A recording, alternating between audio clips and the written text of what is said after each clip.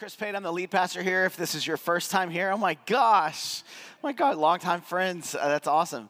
Hey, so today we are continuing in our series called 100 Years From Now. This is part 7. If you've been here from the beginning, we've been doing our small groups in this whole book and series. It's a book written by Steve Murrell, who's a part of Every Nation Church. He's our president of Every Nation Church, which is the churches and organization that we are a part of at City Life Church. And we have churches in over 80 countries all around the world. It's so amazing to see God bring people all together from all ethnicities, all different diversity. Is such a beautiful thing in Every Nation. And he wrote this book to really explain what it is that we believe, what we're after, who we are as a church. And so we've been looking at it, studying it, going over, of course, with number 1, the scripture involved, and talking about some different aspects of 100 years from now. From the first time, the very first part 1 that we hit, we kind of told our story as a church and how God has used our church and what he's doing from the beginning, even up until now, and God, how God is building and doing things within the context of our church, and how, just like the domino effect, as you see on the screen, 100 years from now, many of you are not going to be alive. Maybe some of you might be cloned. I don't know what's going to happen in the future. Hopefully not. Jesus, no. But we know that we want our life to have a trajectory today where it's not just a blip on the radar, but it moves and does something beyond just us. In fact, when the scripture talks about people and God even refers, and people refer to God, they will say this, that he is the God of Abraham, Isaac, and Jacob. God is all about the generations and not just stopping in one moment or in one form, but continually moving forward. And I don't know about you, but I know I want my life to matter. Do you want your life to matter?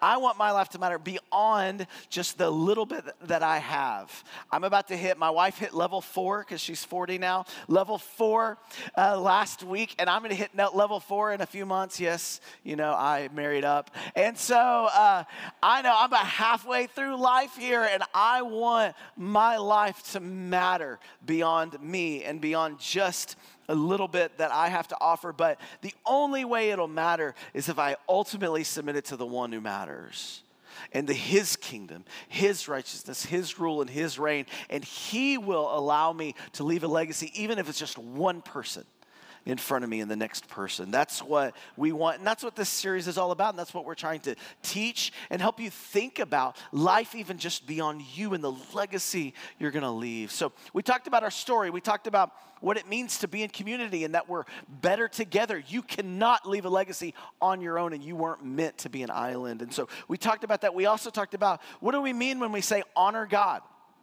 What do we mean when we say Christ-centered? This is what we're passionate about, being Christ-centered, spirit-empowered, and socially responsible. So we've been talking about all of these different things. Today, I want to talk about what it means to be a disciple, or to make disciples as Jesus commissioned us to do. Before we get into that, I want to talk about an atrocity that occurred back in May that had the internet and Twitter and everything just going crazy. People were upset and frustrated because of the things going on in our culture. And this thing was the makers of Uno, Mattel, came out and tweeted that if you have a draw 4, you cannot place a draw 2 on it and make the person draw 6 next to you. And this became a travesty for all of those people that have fought and had tears and had split up their family on holidays because they played the game the wrong way. In fact, it was so crazy, I believe it was like May 4th, May 5th, something like that. They officially came out and said, this is how to play. And people got to Twitter and were like, no, we're going to do it my way. And they're telling the people who created the game how to play the game. And it's so funny if you've ever played a game. I know we like to play cards. We'll play with our family. Before Netflix, when my wife was pregnant with our first child 16 years ago, we were playing cards because we had nothing else to do. No Netflixing, no doing those things. And so we're playing cards and actually talking to each other. Isn't that crazy? Looking at each other. And we're playing cards one another. And one thing I learned really quickly is you don't want to play cards, or I should say, you don't want to beat, this is my wife in the front row, you don't want to beat a pregnant woman in cards. Because she literally threw the cards in my face and we stopped playing. And we are kind of competitive. We are kind of competitive when it comes to that. And this is what happens. She's saying fake news. That's not true. This is actual truth. But you've ever played a game or competitive, and when people like just make up the rules as they go, you ever started a game with your family, and they're just sitting there going, oh, no, we'll figure it out as we go. And then it's amazing the rules they make up for their advantage all of a sudden. No, you can do that. Sure. When there's actually rules and guardrails and boundaries and definitions in the way to play the game or the way to do something, it's so crazy that after a while, we can lose the meaning and what it is, and we just kind of come up with whatever we want. And it actually makes us more frustrated, and it destroys the purity of the game. As we're talking today about making disciples, I feel like it's very important for us in a world where words hardly mean anything, right? Everything is awesome. Everything, right, is amazing. And so when you actually see something besides a cat video that is actually, you say, awesome, amazing, and then something actually awesome happens, we don't have words for it. We just throw out words, just don't have meaning anymore, and they lose their definition. I feel like the word disciple has lost its meaning. And a lot of reason because we don't use this term.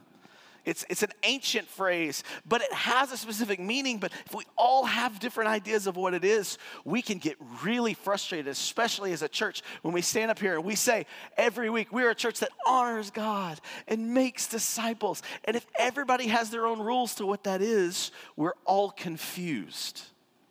We're all going, well, does the church really make disciples? Because I'm not being blank, or they don't have this ministry for me, and so that's not happening, or I don't feel like a disciple. We all have different rules to the game, and yet we have a book, we have a scripture, we have a Bible, we have a Lord that defines some of these terms and what he means by discipleship. I want to do that today, and I want to first of all get straight into Luke chapter 14 and see what Jesus says a little bit about discipleship. One thing you need to understand is, again, we don't use this term as much, and so we're going to give some different ideas of what this means. But discipleship ultimately, as Jesus says, is an invitation to a journey. It's following him. It's following his way. Not just some of the things that we make it out to be, but it's ultimately a journey. Think of like Frodo on a journey to Mordor for all you nerds, right? And along the way, they go in different paths because of Sméagol, right? And just they're stuck because Sméagol knows what he's doing and takes them on a different path and a journey. And life is like that. We're all heading in a direction and we're all going somewhere, but who or what are we following? That's what it means to be a disciple. Let's see what Jesus says a little bit. Luke 14, verse 25 says this, now great crowds accompanied him, Jesus, and he, Jesus, turned and said to the crowds, to them, if anyone comes to me and does not hate his own father and mother and wife and children and brothers and sisters, yes, even his own life, he cannot be my disciple. Whoa, Jesus. Remember this, Jesus didn't get killed because he was really, really nice. He got killed because of his way that was so diametrically opposed to the ways of the rest of the culture that they had to kill him and wanted to kill him. You understand this? Verse 27, whoever does not bear his own cross and come after me cannot be my disciple. For which of you, desiring to build a tower, does not first sit down and count the cost, whether he has enough to complete it? Otherwise, when he has laid a foundation and is not able to finish, all who see it begin to mock him, saying, this man began to build and was not able to finish. Or what king going out to encounter another king in war will not sit down first and deliberate whether he is able with 10,000 to meet him who comes against him with 20,000? And if not, while the other is yet a great way off, he sends a delegation and asks for terms of peace. So, therefore, any of you who does not renounce all that he has cannot be my disciple. We're not going to get into we love to teach the word upon word and exegetical. We love to do that, but we're not going to do that with this passage right now. But I do want to make sure we qualify. He's not saying that you have to hate your brother. He's saying in the way that you love me, in comparison to how you love me, you should hate everything else. That's what it means to follow me in my way. That's how extreme he's saying. This is not just a tutorial. This is not just a program. This is not just a little bit of your life. This is everything to follow me. I need everything if you want to come after me. And this is how he starts to help frame discipleship. Another scripture, John 6, 66 through 69 says this. After this, now let me qualify this, Jesus has just got done saying a really hard saying where he says, if you want to come after me, you have to eat my flesh and drink my blood. Like, we understand what that means a little bit more now in this context of him dying on a cross and his blood saving us from sin. But at the time, they're going, wow, this is a hard teaching. And it says this, after this, many of his, what's the word there? Disciples, we're going to come back to that, turned back and no longer walked with him. So Jesus said to the 12, do you want to go away as well? Simon Peter answered him, Lord, to whom shall we go? You have the words of eternal life. And we have believed and have come to know that you are the Holy One of God. Before we define what it is that we believe the Bible says, and we as a church define and have the rules for what it means to be a disciple, I want to debunk some of the myths of what we think of when we think of disciple. Number one, what a disciple is not. It is not leadership development. A lot of times we read the Bible and we think, okay, Jesus was a rabbi, right, a teacher, and he instructed these 12 people to follow him, and he had these 12 people. And so those were his disciples. And that's true, okay? But a lot of time we think, okay, if that's the case, if I'm called to be a disciple, if I'm called to make disciples according to the Great Commission, if this is what I'm called to do as a Christian, I must, if Jesus had 12, I guess I need to be a part of a 12 or go be mentored under somebody that 12 and be leadership development, like develop me into a leader.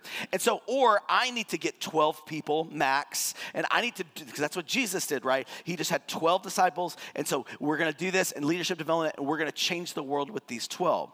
The problem with this is that Jesus had much more than just 12 disciples. And you know this when we actually think about it. So it actually debunks the idea of leadership development alone. Does discipleship involve leadership development? Yes, but it's not that alone. John 6:66, if we read, says this, after this, many of his, as we said, disciples turned back and no longer walked with him. He had more than just the 12. They were a conglomerate of leadership with the people, other people that followed him. Thus, as we read earlier, he stands up and he says, if anyone wants to follow me, in other words, this is the invitation. You don't have to be this tall to ride the ride and this spiritual. All you have to do is be willing to give up your own life, which is a great calling. God, all I need is nothing, and no one seems to have it. Because we want to put God in our debt by doing the things that we do, and that's not the gospel of Jesus. The gospel is not what we do, but it's what has been done and what Jesus does. And I just simply go, I've got nothing to offer. And he goes, amen. But I want you. Oh, wow. That's someone I give my life to. Because I'm not putting God in my debt. God, I've done all these things for you, so now you owe me blank. That's not discipleship. You've already done all these things. I owe you everything because of what you've done, because of who you are, Jesus. I'll follow you.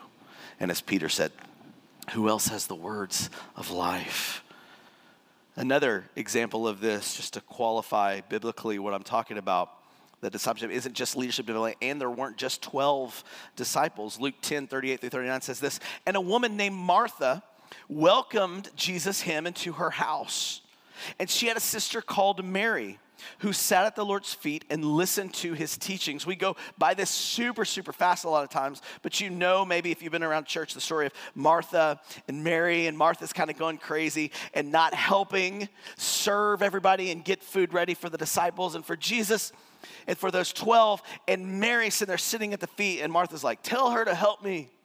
She should not be sitting at your feet. She's a woman.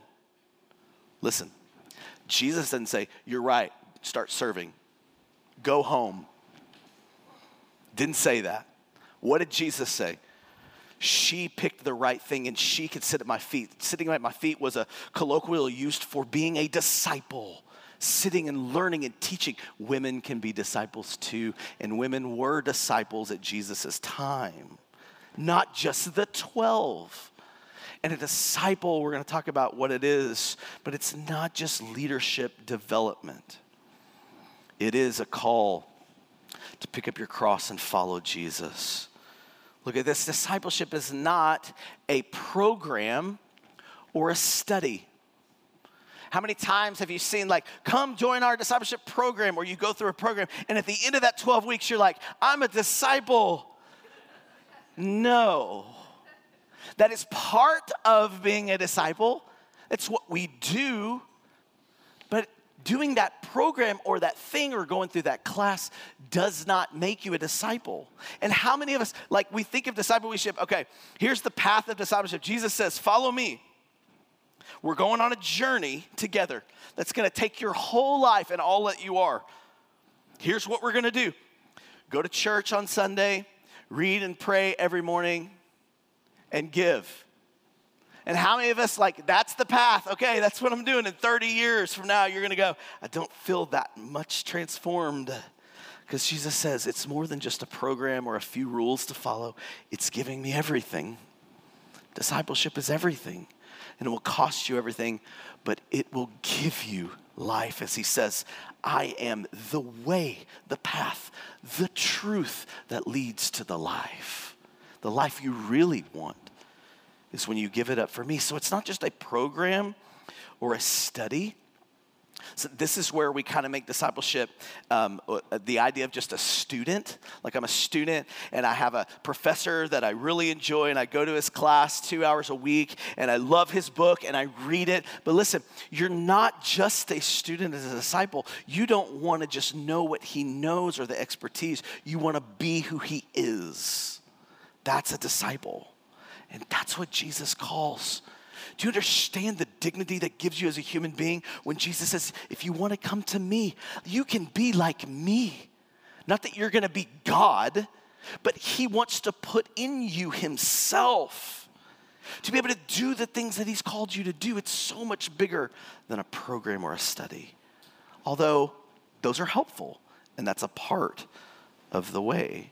Another thing, a lot of times, I think we could confuse and we could think, and we say this a lot, like discipleship. And immediately when you think discipleship, you can do this, especially in Every Nation, in our ministry a lot, is a one-on-one mentorship. So people will come in and go, I'm not being discipled. I'm just not being discipled. And what they mean is that no one is mentoring me one-on-one. And listen, one-on-one mentorship is a part of discipleship, but it's not discipleship alone. Because if it was, again, that's a program. And so a lot of times you can hear, we're here, honor God, make disciples. And you go, well, no one's discipling me. Okay. The word disciple in the Greek is not a verb. It's a noun. It's something you are, not just something you do, because who you are then predicates what you do. So it's not a verb. So when someone says, right, hey, Jocelyn, who are you discipling? Now, don't be a jerk. But that's the same thing as saying, Jocelyn, who are you following? Who are you Christianing? Who are you believering? It actually doesn't make a lot of sense. Now, we understand what they're saying, but typically what we mean is, who are you mentoring? But that's a good word for it. But mentorship alone isn't discipleship, because discipleship is everything. And this is important to know, lest you walk into the room and say, I'm not being discipled because your definition is this, and Jesus' definition is everything. You are being discipled, and we need parts of all those things, but don't make one thing the thing. And I think that's dangerous for us because we stop looking at what it means to be a disciple. Let me give you maybe a better word. What is a disciple then? I think a student is not a great word for us. Again, we don't use the word disciple in our culture, in our vernacular. A better word, and it's not even perfect, but a better word for our culture is an apprentice. Here's a definition of an apprentice. A person bound in due form of law to a master to learn from him his art, trade, or business, and to serve him during the time of his apprenticeship. Like a person that's a master in that art, in that trade, in that business, and you want to literally sit at their feet and not just know what they know, but be who they are. So it's more than just a classroom or a meeting. You are with them constantly learning how they do things, not just what they do well.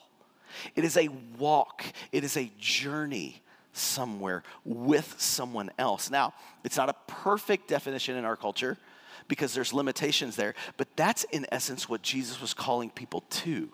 Not just listen to my teaching, but be like me. Because we need a lot of little Jesuses. That's what the word Christian means, by the way, little Christ. We need a lot of little Jesuses in this world to change it. We need God filling us in order to glorify Him and point people to Him to change the world. But it takes all of us, not a part of us. And it literally takes all of us because the glory of God is so vast it cannot be contained in one person alone.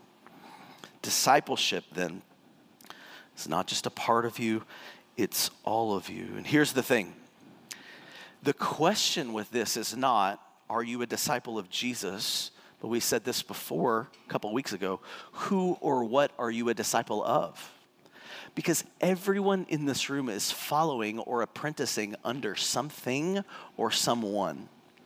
And that's not just my idea. The Bible in the book of Romans says this: do you not know that if you present yourself to anyone as obedient servants, you are servants of the one whom you obey, either of sin, which leads to death, or of obedience, which leads to righteousness.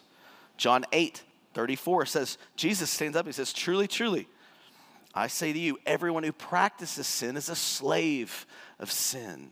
We are all practicing a way. We are all being indoctrinated in some type of way. Don't think there's not an indoctrination in all ways.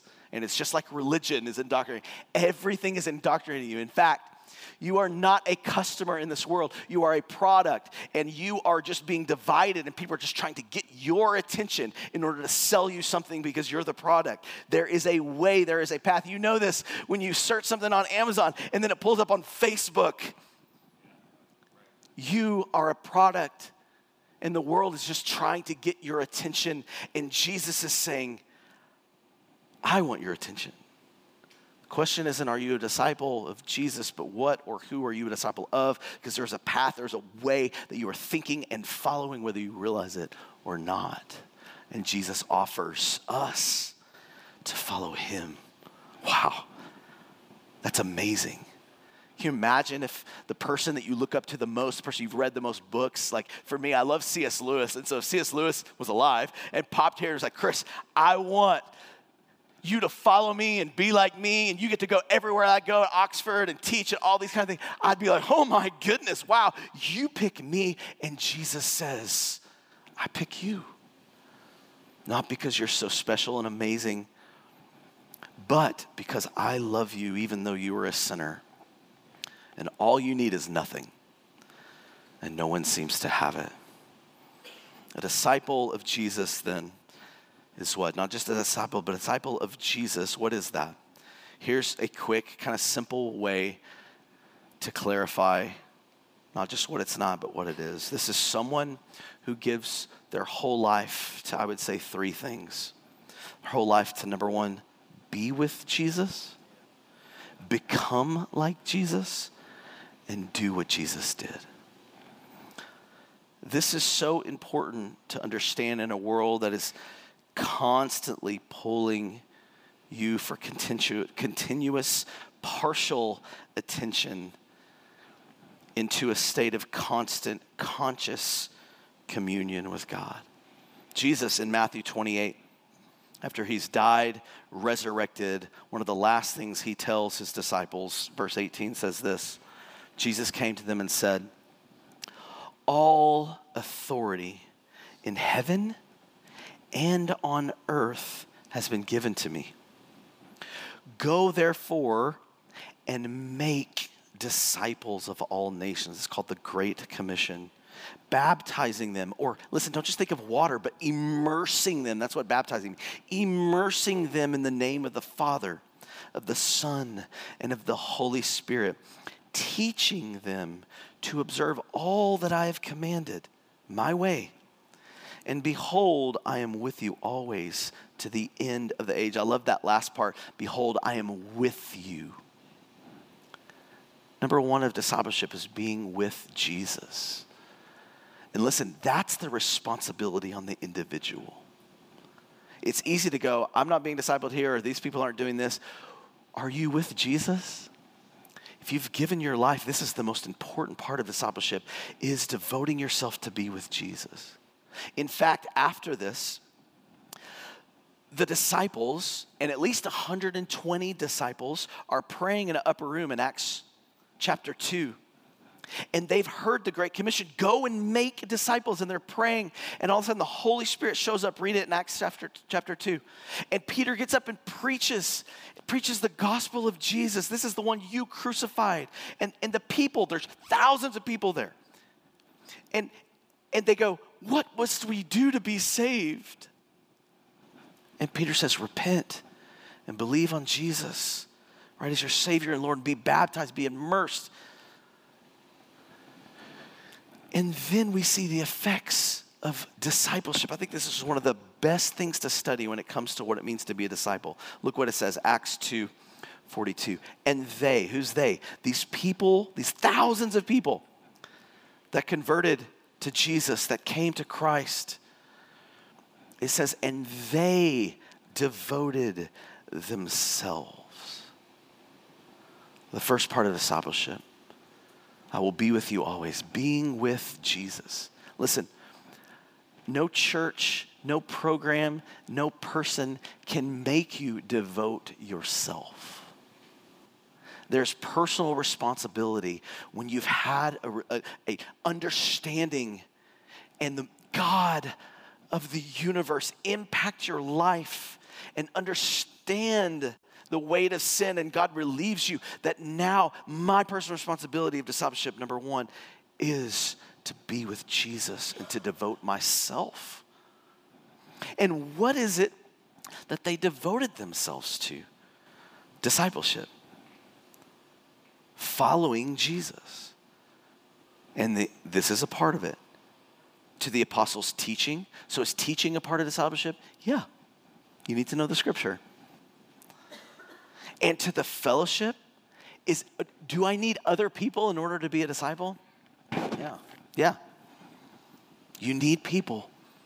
You need the giftings and love and passions. Even in the midst of hurt, a lot of us have had church hurt, joined the crowd. But listen, you're only hurt the most by the people that you put the most into.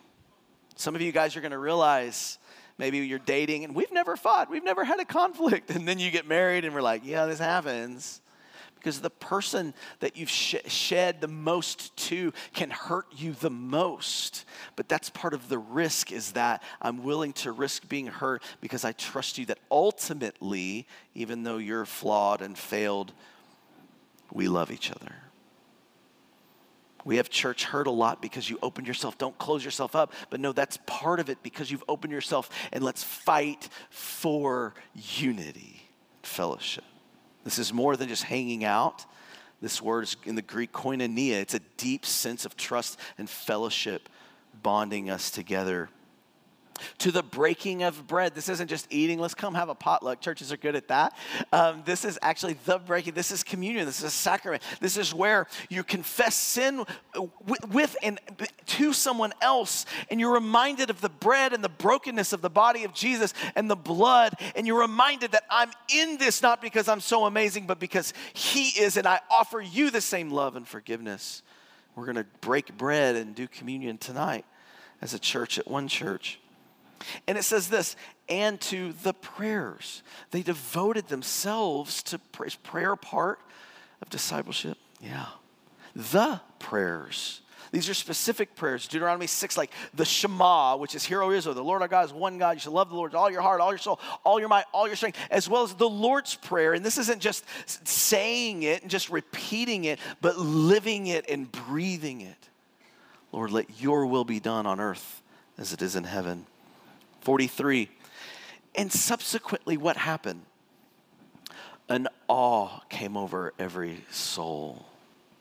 And many wonders and signs were being done through the apostles in the midst of a devotion to community and prayer and people and fellowship and teaching. In the midst of that, being made a disciple, because all of my life is now God's. God shows up. And I love the word signs because a sign always points you to something. So it's not the miraculous that happened. Everybody, ooh, this is amazing. But it points to Jesus being Lord and being God. And it's a sign that makes us wonder, oh, wow, there's more going on in this life than what I thought. Because this is a supernatural relationship to be with Jesus. Verse 44, and all who believed were together. That might be the greatest miracle. We think of like healed people and people raising from the dead, and yet how hard is it to actually get us together in a unity and accord and agreement? It takes love to do that. And they had all things in common. What's mine is yours and yours is mine. This is a part of social responsibility, which is a part of being a disciple. And they were selling their possessions and belongings and distributing the proceeds to all as any had needs. An effective discipleship relationship is being with Jesus. I'm starting to become like Jesus because you become who you behold. And now it's affecting my life so much. I'm distributing needs to others and thinking outside of myself and social responsibility. It continues, verse 46. I like this. And day by day, discipleship is day by day, not just a moment, not just a program. It is every day because Jesus is taking you on a path, on a journey. What did they do? I love this. Day by day. They attending the temple together, which is large gathering of believers, hundreds or thousands in the temple for teaching and instruction. It's kind of like Sunday morning. So to them, that's important. And breaking bread in their homes. And they had small groups. And they went into homes, which is why as a church, we have Sunday morning. And we don't disdain that because this is a part of discipleship, being a disciple. But if this is all there is, God help us. But so many times we can get in that small group and man, life is happening and it's amazing. You're like, well, I don't need this anymore. And see, they had the temple and they had homes. You need personal relationship and fellowship, and you need corporate relationship and fellowship to serve one another and love one another and impact our gifts with one another. It says they receive food with glad and generous hearts. A disciple is someone who has generosity. They receive their food with glad and generous hearts, praising God and having favor with all people. I love this. Their love for one another and their habits and way of following Jesus was producing people to go, oh, I want to be a part of that. I respect that. I honor that. As Jesus said, you will know my disciples by their love for one another, not their fighting and backbiting. It says, and the Lord subsequently looked, he added to their numbers day by day those who were being saved. So let me surmise this as we wrap up here.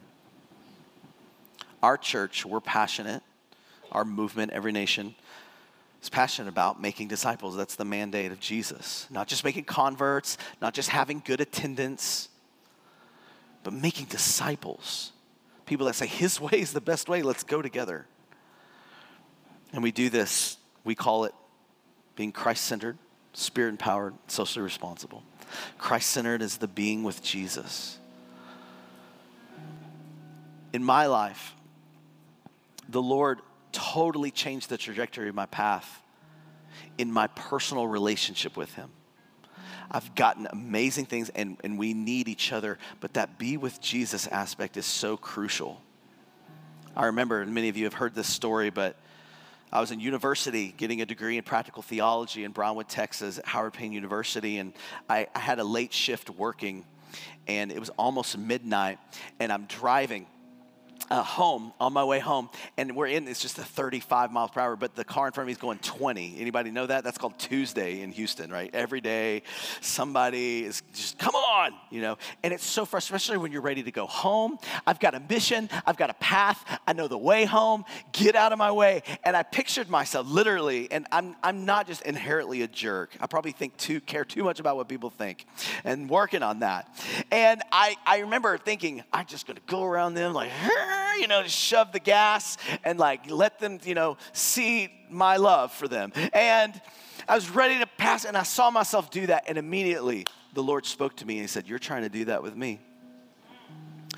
And he said, I'm the lead car, like NASCAR. I'm the lead car, and you're trying to go around, and you're going to go around me, and you're going to look in your rearview mirror, and I turned a long time ago because the goal is following me, not following you. Not getting to my path your way, but going my way, in my ways. And it totally changed the trajectory of my life in every aspect. And I'm telling you that concept of Christ-centeredness and going his way, you have to be devoted to be with him, to have time with him, to let him minister to your soul out of his word and from his spirit, as well as becoming like him, being Spirit-empowered, and ultimately doing the things that he does in social responsibility. So we would say a disciple is someone who's Christ-centered, Spirit-empowered, and socially responsible, which is all of your life. You might say, I just don't feel like a disciple. When's the last time you came and showed up for prayer? We offer it every Wednesday. Is praying a part of discipleship? You better believe it. Corporate prayer, private prayer. When's the last time you showed up expecting God to move in a corporate service? When's the last time you showed up to a social responsibility opportunity like yesterday we had, to be able to say, I'm going to give my life, because that's a part of discipleship. Now, I'm not preaching that you have to be perfect and you have to do everything perfectly. The Bible says, though we stumble, we will fall. We're reminded of the perfect one, but ultimately following his way is what it's about. So here's the final question. And here's what it all comes to, is who or what are you a disciple of? If you're a disciple of something, I think it's good in our heart. Maybe you say, I've given my life to Christ. I've converted to Christ. I even know my experience, but maybe I'm looking at my life today. I'm going, I'm not following. I'm following my way or this way or some other way. I'm not following the way of Jesus. And the Bible would say we need to repent. We need to be a church that is okay with saying, I'm in the wrong and I need to go the right way. Humility, I would say, is the currency of the kingdom of God. And that's where it starts. God, I repent. I change the way I act and think. And I want to follow you in all your ways. Why don't you stand to your feet, and we're going to close with worship. And we don't just worship kind of as a nice way to end the service, but it literally becomes a heart cry in our heart to say, your love is enough. You're the one I want. I'm following after you. And at the end of service, after some next steps, we're going to have an opportunity for you to come and receive prayer for any needs, because God cares about all of your life, not just a section. Father, I thank you, Lord, that you are glorified, and I pray, God, as your presence fills this place, that we will submit to you in loving response to follow your way. In Jesus' name.